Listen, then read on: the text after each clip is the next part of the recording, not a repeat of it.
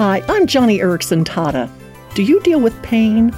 Maybe from a broken ankle that never healed right, or that twinge in your back that constantly nags? Well, I've got a remedy, and it may be almost as good, if not better, than ibuprofen. They say the best remedy for pain is anything that reduces stress and anxiety. And on this point, God's Word offers a great prescription. Isaiah 30 says that in quietness and trust is your strength. Elsewhere it says that living right before the Lord produces quietness as well. Look, I understand chronic pain. I am your pain pal.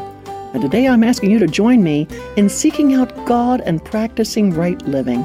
It may not subdue all your pain, but it will reduce stress, plus result in a supernatural quietness in your heart and soul.